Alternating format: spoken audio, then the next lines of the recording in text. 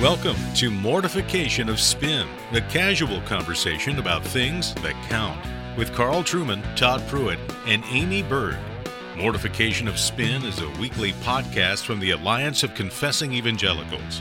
This week, the crew talks with Melissa Kruger about the Canon of Scripture. Why do we have the books we have in the Bible? And is the entire Bible really the words of God? How confident can we really be? Let's join the conversation with Amy, Todd, Carl, and Dr. Kruger.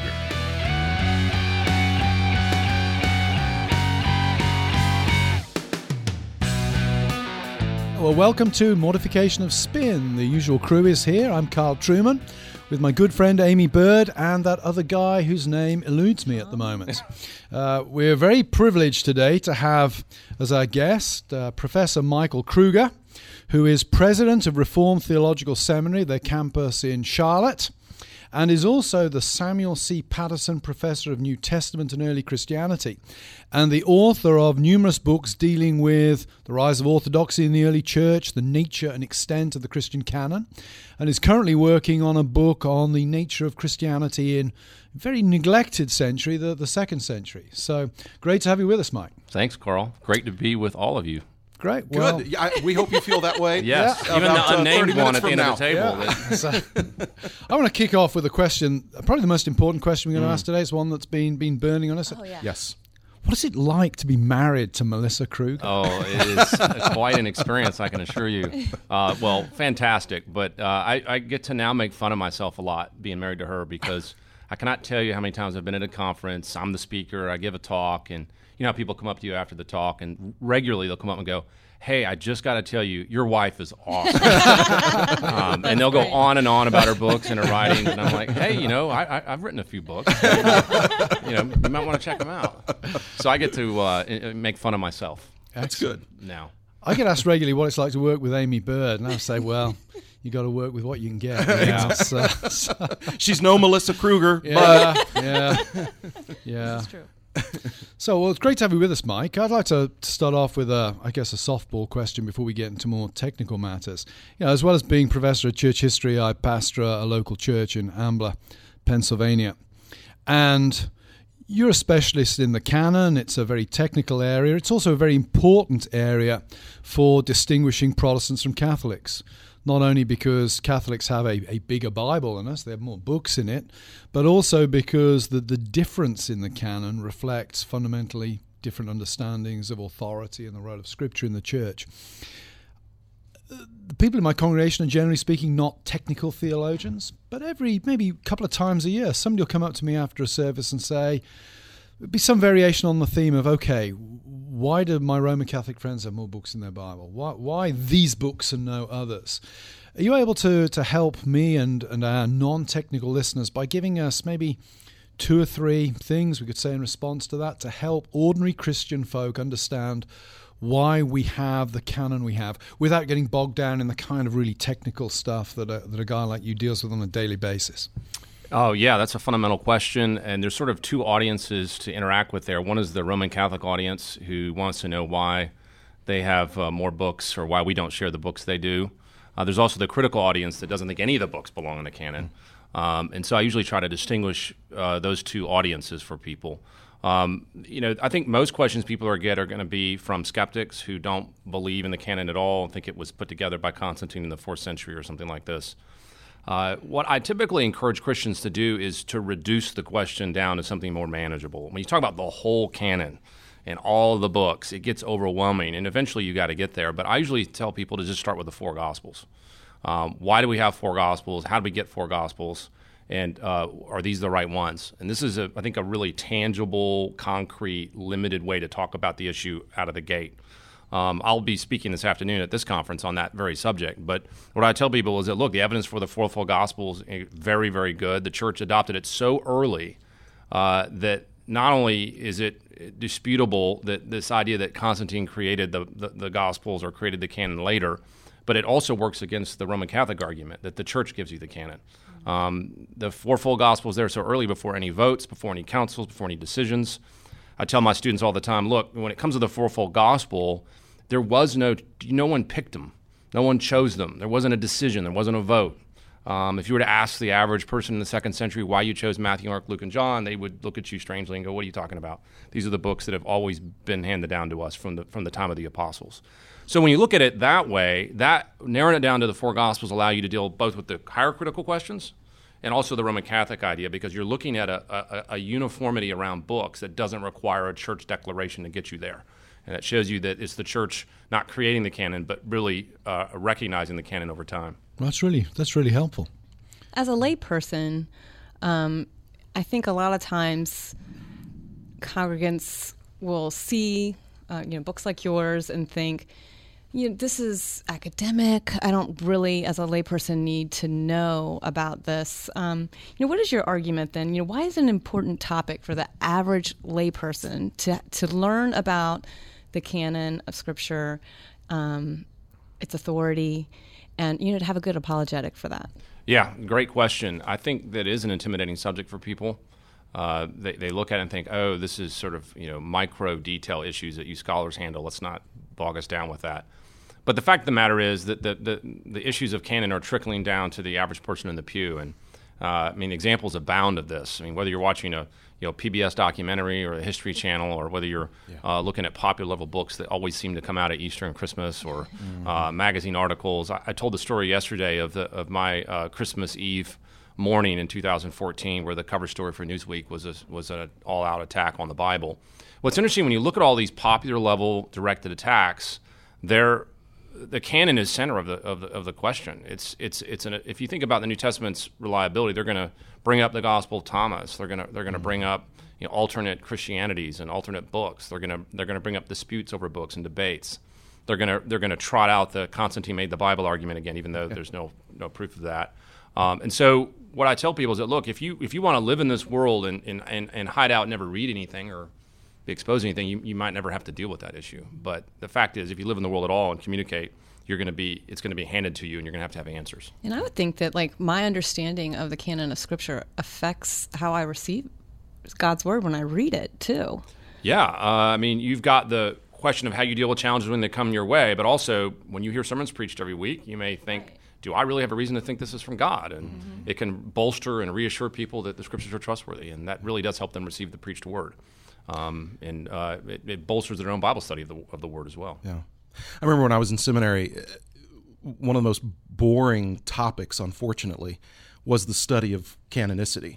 And I've heard that from so many different seminarians from different seminaries. And so when I first discovered your work, it was exciting, because for the first time I began to see that it doesn't happen. In fact, it's a sin to make it boring. And part of it was practically in my role as a youth pastor and then a pastor, is I was struck by how many questions, some years after I graduated from seminary, I was getting on canonicity. And I think a lot of it had to do with the rise of, kind of Da Vinci Code theology. Oh, yeah. And then, of course, Bart Ehrman. Yes.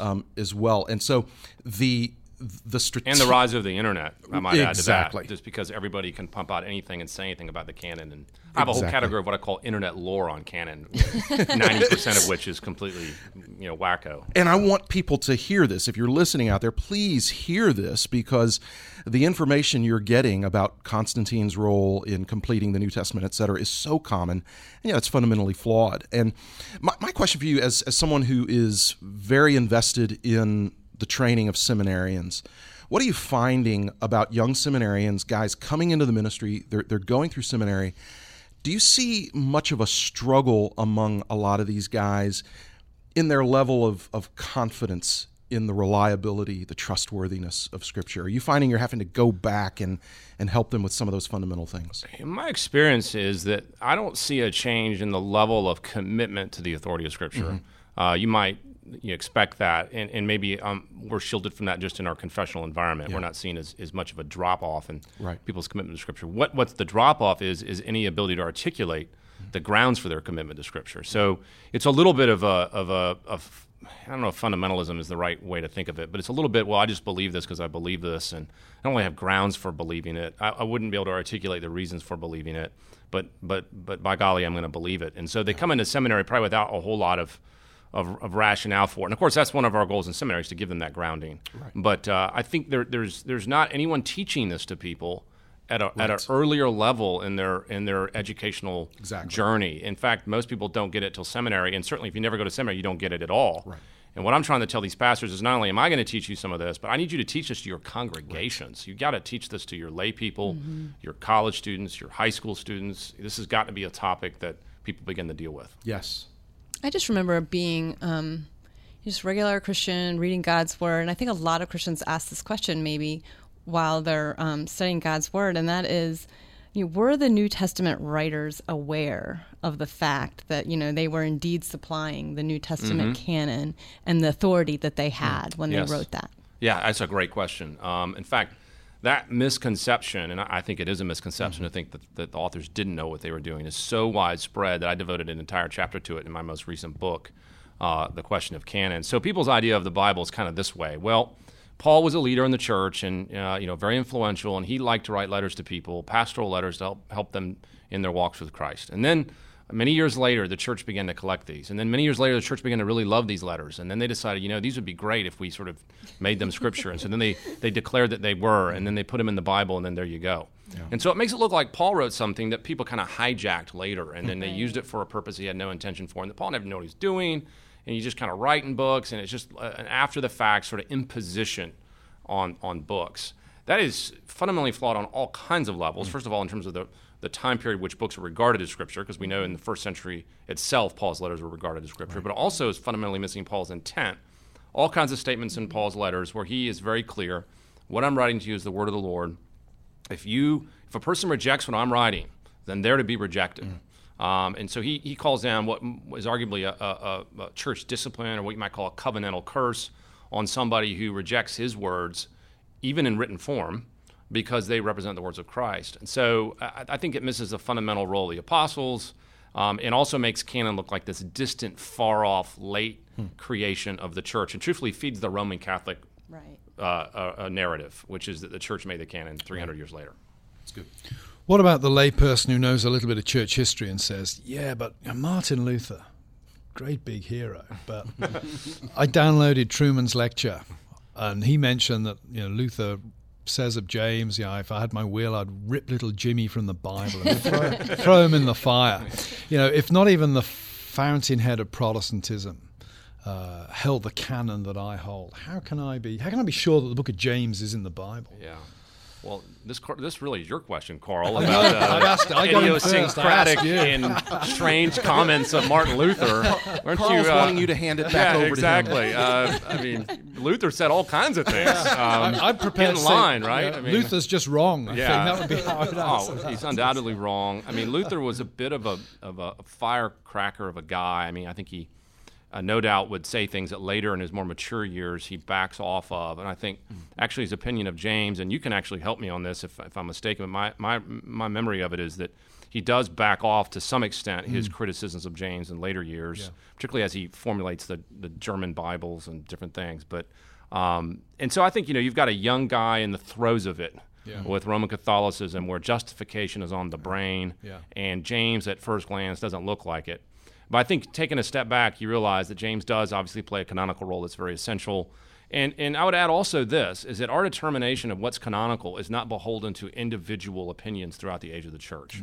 In my book, Canon Revisited, I argue the different ways to know what constitutes canon.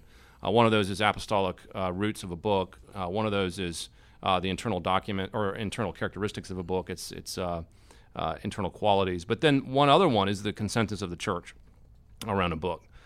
There is no doubt that throughout the age of the church, even though it has a wide consensus on these 27 books, that you have outliers all over the place. There's outliers now. There's certain segments of the church in Ethiopia that don't accept parts of the canon. There's outliers all over the place that reject books here and there. But looking at an individual or outliers is not an accurate way to assess whether a book is canonical, even if they're Martin Luther. Yeah. Good. Michael, you we were chatting about this before we started recording, and you became a YouTube sensation recently. Wow, I don't like that phraseology. I can have all kinds of baggage associated with it. But there's this really wonderful video of you kind of dealing with the question of, as a student in college, you go in, you take a world religions class, and goodness, how do you deal with the assault, kind of on your faith? Where did that come from in your mind? What have you seen that has made that necessary? And if it's not too broad, answer this any way you like. Right. What's something that our churches need to do to help those 18-year-olds before they hit that freshman world religions or philosophy class and see their faith rocked by just the simplest little questions or objections?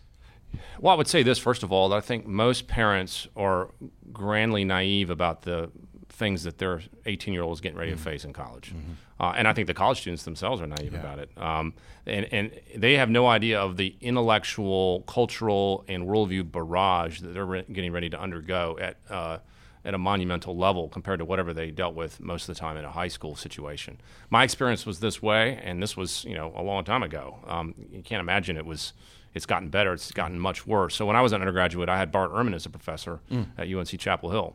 So here I was, a freshman student committed to Christ, walking with Christ, trying to be a faithful believer, and I have no doubt that I was converted and doing my best. And then I took this New Testament class with Bart Ehrman, and it absolutely blew me away. I had no answers. I had no perspective. I had no way to know what to do with it. I saw my friends falling away. I saw people abandoning the faith. I saw people adopting crazy views of the Bible. It was quite dramatic. By God's grace, I was able to sort of keep my head above water and press on until I could get some answers, and it ended up leading me to an academic career like I'm on now, where I'm actually dealing with some of those same issues. But that is not an exceptional experience. That is a normal experience. And so what I tell churches and parents is that you've got to prepare your kids for college and beyond in ways that go beyond moral issues. There's this idea that little Johnny's going to go off to college, and I just got to make sure he doesn't sleep around. Right. I don't want little Johnny to sleep around either, and that is an important thing, and we need to have those conversations, right? Yeah. And the chances in modern day college for serious licentiousness are obviously very high, but that is not the number one issue, because the number one issue has to be the worldview that feeds those moral moral boundaries. Right. And if you've got no worldview, then it's just moral boundaries floating in thin air. And as soon as they get their foundation gets blown up, they kick them to the curb. And so there needs to be more intentional worldview training at a high school level and even below that, in my opinion. And not just about canon, not just about Christianity and why we believe it and why it's true. Yeah, that's excellent. So what is the most asked question that you get in your field of study, like people knowing what you write about? What do you get asked the most? Yeah. Well, I mean, it sounds sort of like a truism, but I really get asked the epistemology question. I get asked the how you know question. Canon issues are interesting because there's the when question. When did the books get sort of received and when were they acknowledged? Okay, that's interesting. And then there's the how question process, right? Well, how did Christians recognize these books and how did it unfold over time and space? Those are interesting historical questions. What's interesting is those aren't the questions people are most concerned about. In fact, I'm convinced those are the questions that bore people most of the time. What they really want to know is how do I have assurance or how do I know what I think I know? And as I said in my lecture this morning, you can know something without really knowing how you know it. Or to put it a better way, you can know something without knowing the grounds for your knowing it, or an ability to articulate what you know. Or to say it even another way, you can know something and not be able to account for how you know it. And so I think that's the question people are asking. And once you start asking it that way, you can't just give people historical data. And it's not that hard as a professor to just sort of back up the dump truck of data and just unload it on people, right? It's the beep, beep, beep sound, and you're getting ready to get hammered with it. Okay, we can do that, and there's certain times that's helpful, and I've done even that a little bit this weekend at this event, but I think you've got to not just give people data, you've got to give them the framework to think Christianly, a worldview concept of how to slot things in different places, and it's only when you have that you're able to deal with the larger questions. Yeah, that's good. Question of orthodoxy, Mike. You've also written the book, The Heresy of Orthodoxy, looking at how orthodoxy, correct teaching, emerged in the early church. Got a question just came in this week through the Westminster information desk that was forwarded on to me from somebody in a Bible church. They're actually in another country, but in a Bible church, and they're just starting to really discover the history of Christian doctrine. And the question was, how do we know that the great tradition, that was their phrase, got it right? Yeah. How do we know that, broadly speaking, we might say the Trinitarian incarnational church, for want of a better term. The great church. The great church got those basic doctrines right. And it's not just a power play by a faction within the early church who, ended up using rhetoric to exclude those who disagreed from the church. How would you answer that? That's a great question. I mean, this question is very common today, and it's actually an old question that's gotten resurfaced. So with writings by people like Bart Ehrman and Elaine Pagels and other critical scholars, they've resurrected the writings of an earlier scholar by the name of Walter Bauer, who wrote a very famous book called Orthodoxy and Heresy in Early Christianity in 1934. And no one really noticed it at the time, but eventually it was published into English, and that, in conjunction with the discovery of Gnostic Gospels, suddenly Bauer's theories took over. And basically his theory was, much as you described, is that early Christianity was in utter chaos theologically. No one agreed on anything. It was all kinds of debates. No one got along, and the Jesus you believe in is just the product of the theological winners. And that has implications on canon too, right? Because that means that the books that we have in the Bible are just the books of the theological winners. My response to that is multifaceted. I point people to lots of different things. One of the ways I deal with that is by showing the early consensus around the core of the canonical books at a very early time, which shows there wasn't the theological diversity that's claimed. If it was as diverse as they say theologically, and heresy and orthodoxy were equal, then you would not have attained that level of consensus around those books at a very early time. People don't realize that these other books, and I'm going to talk about this in my next session, were not nearly as popular as people believe. They're fringe books. People did read them from time to time, but they didn't have any sort of core commitment. So that, I think, is a pushback against the idea that heresy and orthodoxy are equals. The other pushback I give is I help people understand what's called the rule of faith in early Christianity.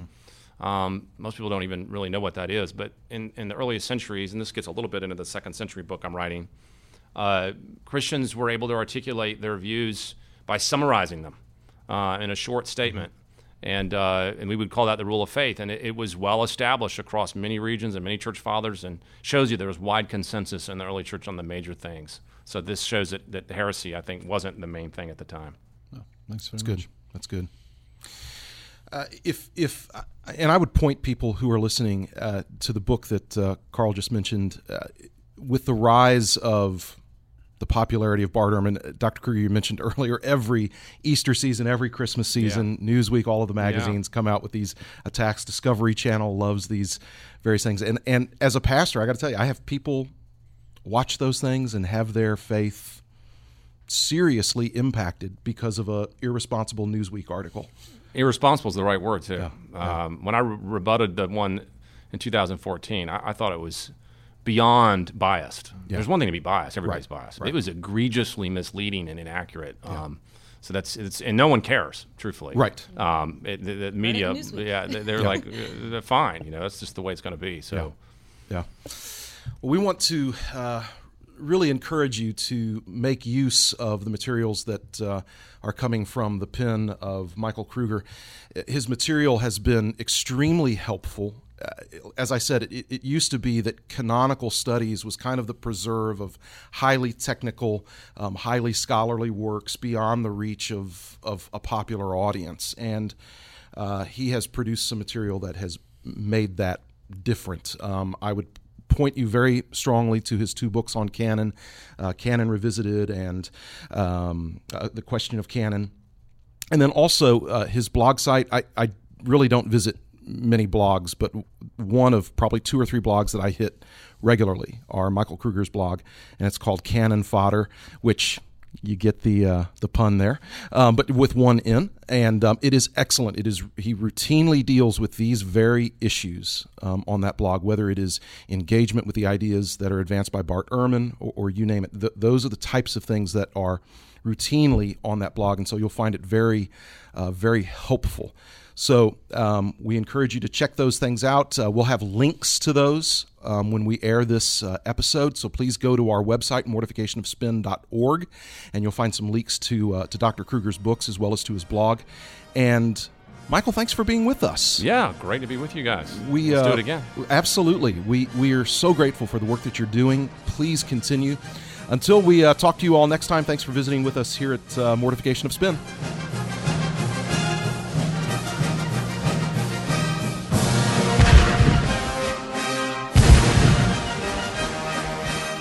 Thanks for listening to Mortification of Spin, a podcast of the Alliance of Confessing Evangelicals, a coalition of pastors, scholars, and churchmen that exists to foster a reformed awakening in today's church. If you were challenged by today's conversation, we'd like to encourage you to enter to win a copy of one of Michael Kruger's books, The Heresy of Orthodoxy, published by and offered courtesy of Crossway. Head to mortificationofspin.org to enter to win a copy. And come back next week to hear Todd, Amy, and Carl get wrapped up in this bully pulpit topic. The danger, though, of course, is that in reacting against radical individualism, we can end up in a position where we empower, facilitate, enable abusive pastors and abusive pastoral practices to take hold of the church. And it's been interesting over the last few weeks with all the stuff that's been going on about the Trinity and complementarianism. As a team, we've received a number of emails from people describing what seemed to us, at least from the content of the emails, as abusive pastoral practices. I know of examples where presbyteries have disciplined pastors and elders for being abusive. Join us for that next time, and head over to the Mortification of Spin blog to continue the conversation with Amy, Todd, and Carl. And don't forget to enter to win your copy of The Heresy of Orthodoxy. We hope to talk to you next time.